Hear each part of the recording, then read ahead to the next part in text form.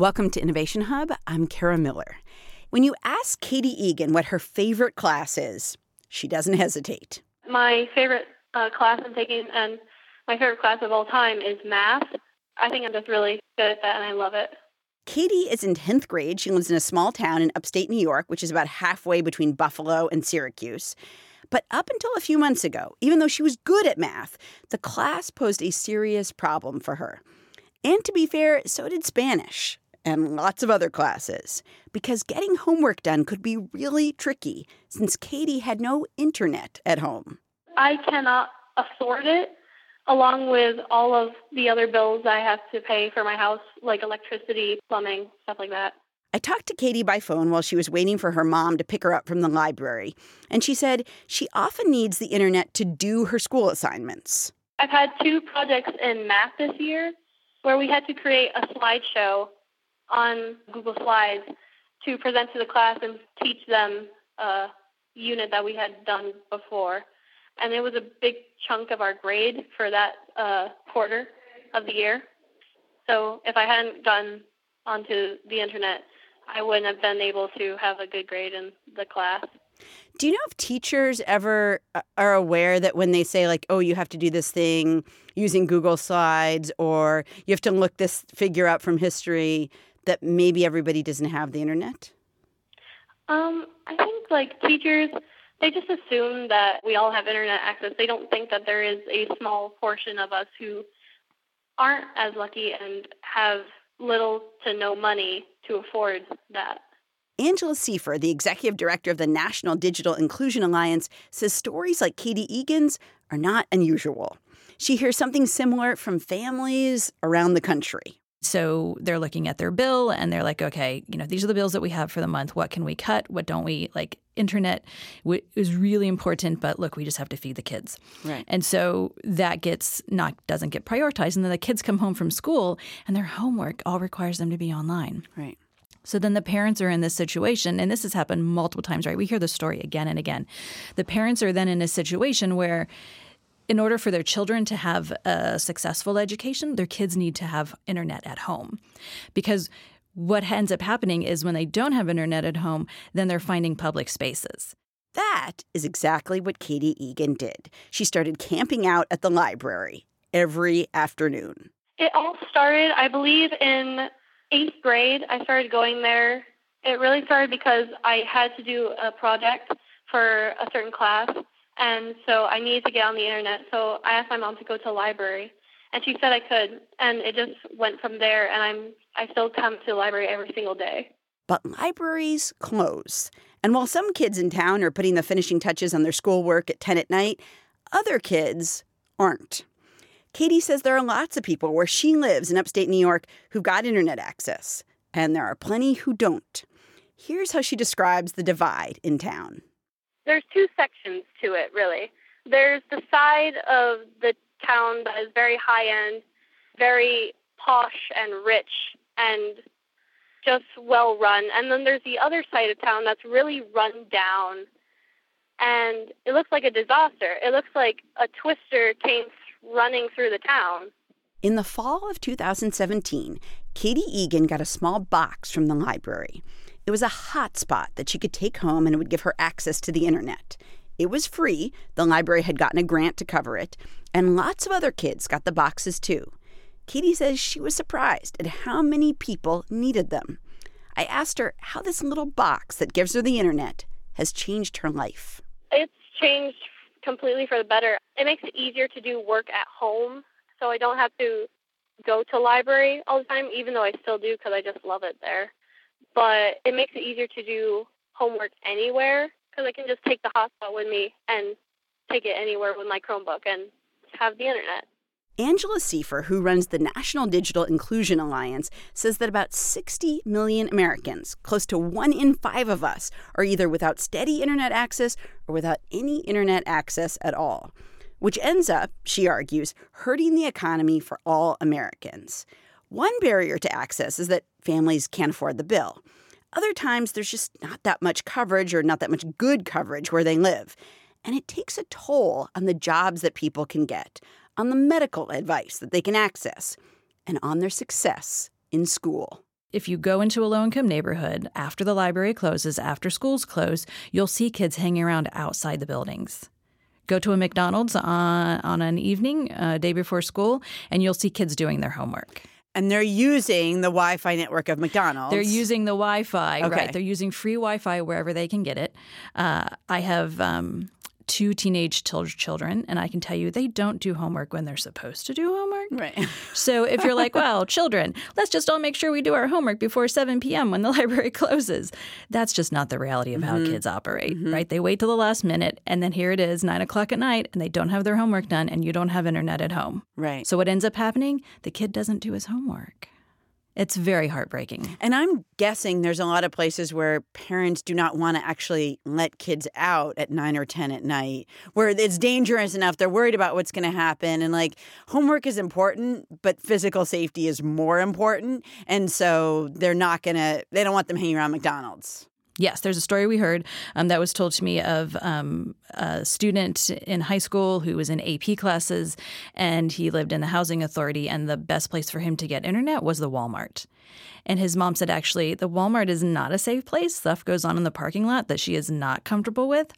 And so she did not want him going there to do his homework. And he would get frustrated with her because he needed to go do his homework, but she wanted him to be safe. When you go around and talk to people, what do like ordinary people who are advocating for more internet access in their area, what do they feel like they're missing? They feel like they're wasting their time. Because if it takes them 30 minutes to do the online banking, and it should have only taken them 5 minutes to do their online banking, then that's 25 minutes they just lost. If they have to go in town, or drive 2 hours to get to a hospital where they could have done a video interview with a doctor from their rural home rather than driving into a larger city that's hours away. Right. Again, they just lost those hours driving in the car to get there, and the gas money and the work time lost. So there's a lot of loss associated with not having the amount of broadband in your home that you really need to be participating successfully today. Right. Have you heard people say that they feel like it hurts their job prospects, that either they don't get practice or they can't even go on recruiting sites, I would guess? Yeah. No, let me tell you a very sad story. There's a program in Mississippi where individuals who wanted to change careers or wanted a better job were taught how to use the computer and how to do telework, right? How to work from home. And so someone got a job offer from a company where she would be doing customer service from her home. It was going to be a huge step for her and her family. And then the company required her to do a speed test, and the job offer was off the table. Her home broadband was not fast enough for her to have this telework job. So like her whole family situation would have changed with this new job. And she was so close. Right. But she did not have fast enough internet at home. And so the opportunities of other positions were thin. There wasn't a lot of choice out there for her on where she could find a job. And she had the training. She was ready. And then it was gone. Right. And that it sounds like the faster speed was just not available. Like it wasn't an option she could choose, right? No, she had, in fact, it was AT&T service and it was less than 3 meg. And they said AT&T couldn't fix that unless she, was able to pay for a very high connection being added, which obviously she's not in a position to do.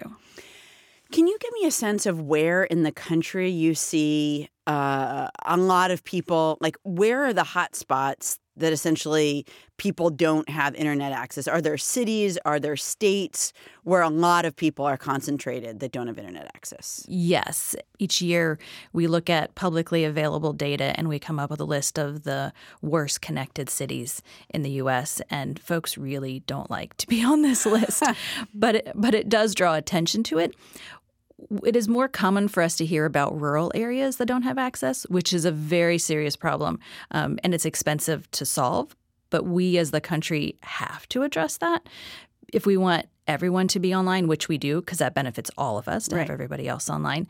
There's a misconception that urban areas are just taken care of, that there is more competition in those places. So if we take Cleveland as an example, what has happened in the whole state of Ohio was about 11 years ago, there was a state law passed that allowed cable providers to have cable franchise agreements throughout the whole state rather than negotiating with individual municipalities. And this seems at the surface like a good idea because it would make it easier, right? Less red tape for them to set up their networks. But in reality, what happened is that the best phrase that we've come up with is digital redlining. So they chose the areas that were more profitable. And this happened in Cleveland, Detroit, Toledo. So these are places in Detroit, Michigan. They had the same law passed there. These are places where there is access to broadband, but there's not competition because certain, AT&T in particular, decided not to invest in poorer neighborhoods in those cities. So you can get Spectrum Charter broadband service, really fast speeds, but it's going to cost you about $65 a month. You can get AT&T, and it would be a bit less. It would be more like $35 to $40, but the speed that you get is going to vary. It might not even be 3 meg because they just didn't invest in your neighborhood. So I'm guessing that means it's very, very slow to download things or to watch videos or whatever. It's about impossible. I'm Kara Miller. I'm talking with Angela Seifert. She's the executive director of the National Digital Inclusion Alliance. And we're talking about the digital divide in America. Give me a sense of how we relate to other countries, because when we talk about 60 million-ish people not having good or reliable internet, that's about 1 in 5 Americans, which strikes me as a lot because, people think, oh, the internet is ubiquitous. Not if 1 in 5 people can't get on it in a regular way. How do we compare to France, to Canada, to Australia, to England? How do we compare to other places? Right. So we're mid-range. Okay. Right. But as a country that is used to being at the top in technology and innovation, is mid-range really okay? Are we okay with being mid-range? There are some that are doing way better than us, and there are some that are not doing as well as us. So we need to decide if we are going to continue to be at the top of the game in terms of technology and really lead the world, we need to make sure everyone is participating. Because we've already seen plenty of examples of how our technology has failed because we weren't involving people of color, for example, because then it's less usable to folks of color because there weren't people of color creating it. Right. Now, here's my question. I feel like, and I may just be imagining this, but that about 50 or 60% of the State of the Union addresses I've heard over the last 20 years talked about bringing connectivity to people in America who do not have it, giving them access to the internet, going out into rural areas and bringing broadband. This seems like a bipartisan issue because we've talked about inner cities, those tend to vote Democratic, rural areas, those tend to vote Republican. So it seems like there's something here for everybody. Why have we not been better in addressing this issue? We've gone at it in a very piecemeal kind of way. So some administrations and programs have addressed anchor institutions, for example, libraries and schools, and those are really essential. Others have gone at rural populations, but it was limited to only certain internet service providers were eligible for the funds to roll that out. There was stimulus money that was used also, but that was only for middle mile, not to getting to people's homes. So there's been these little pieces here and there, but we haven't had a national plan where we said this is really important and we're going to really do this. What we've allowed to have happen in the country is that those who have a financial interest in it have been controlling the conversation, and that has got to stop. What is your balance of encouraged versus discouraged in what you do and the kind of developments that you see on a daily basis? I fluctuate wildly. Okay. There are days when I am super frustrated when I'm hearing these incredibly sad stories of folks who could have had jobs, of kids who have to go into unsafe places to do their homework. But then for example, we just ended our national conference, which we held coincidentally in Cleveland, Ohio. And we had over 300 attendees talking about all the creative solutions that they're coming up with to increase connectivity in their communities. And that is really, it's uplifting beyond belief.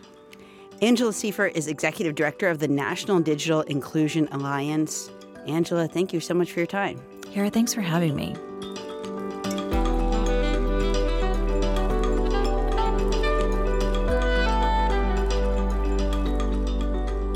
I spoke with Seifer and Katie Egan, the high school student that you heard from, back in the spring. And if you're wondering what your home internet speed is like, and they vary a lot, we will have a link to a quick and easy internet speed test that you can do at home that's at innovationhub.org.